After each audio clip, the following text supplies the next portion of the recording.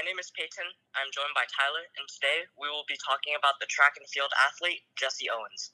First, we are going to provide a little bit of the background of the world-renowned Jesse Owens. Jesse Owens was born on September 12, 1913, in Oakville, Alabama. His family moved to Cleveland, Ohio when he was just 8 years old to hopefully find better work opportunities. His family enrolled him in Bolton Elementary School, where his name was mispronounced by his teacher as Jesse, which incentivized him to take on the name for the rest of his life to avoid further mispronunciation.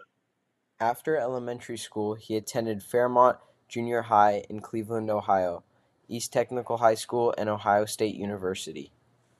During his time in high school, Jesse set multiple records, including the 100-yard dash, the high jump, and the long jump.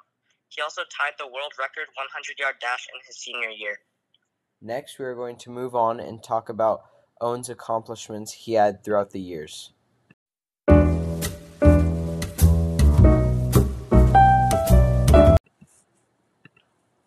He is best remembered for his performance in the 1936 Berlin Olympics, where he won 4 gold medals.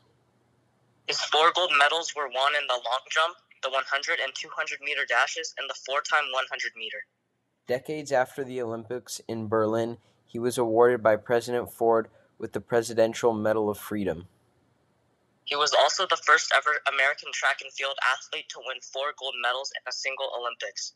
In college, he was rated the best track and field athlete in the NCAA. To wrap things up today, we will be finally talking about the hardships and struggles that Jesse Owens faced.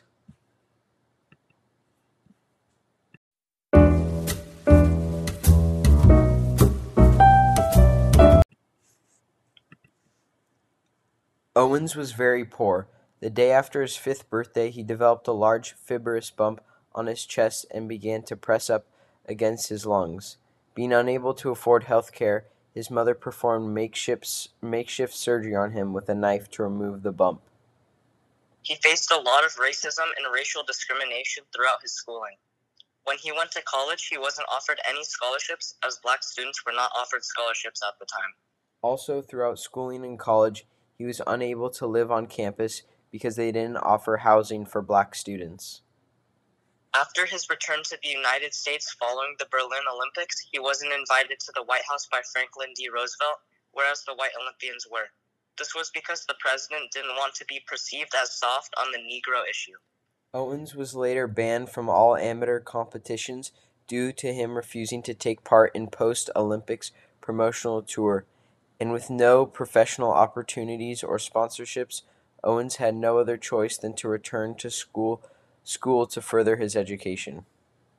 Although he was forced to turn back to education, it later fell through and he was then forced to start his own baseball league and dry cleaning business. Later on, both filed for bankruptcy.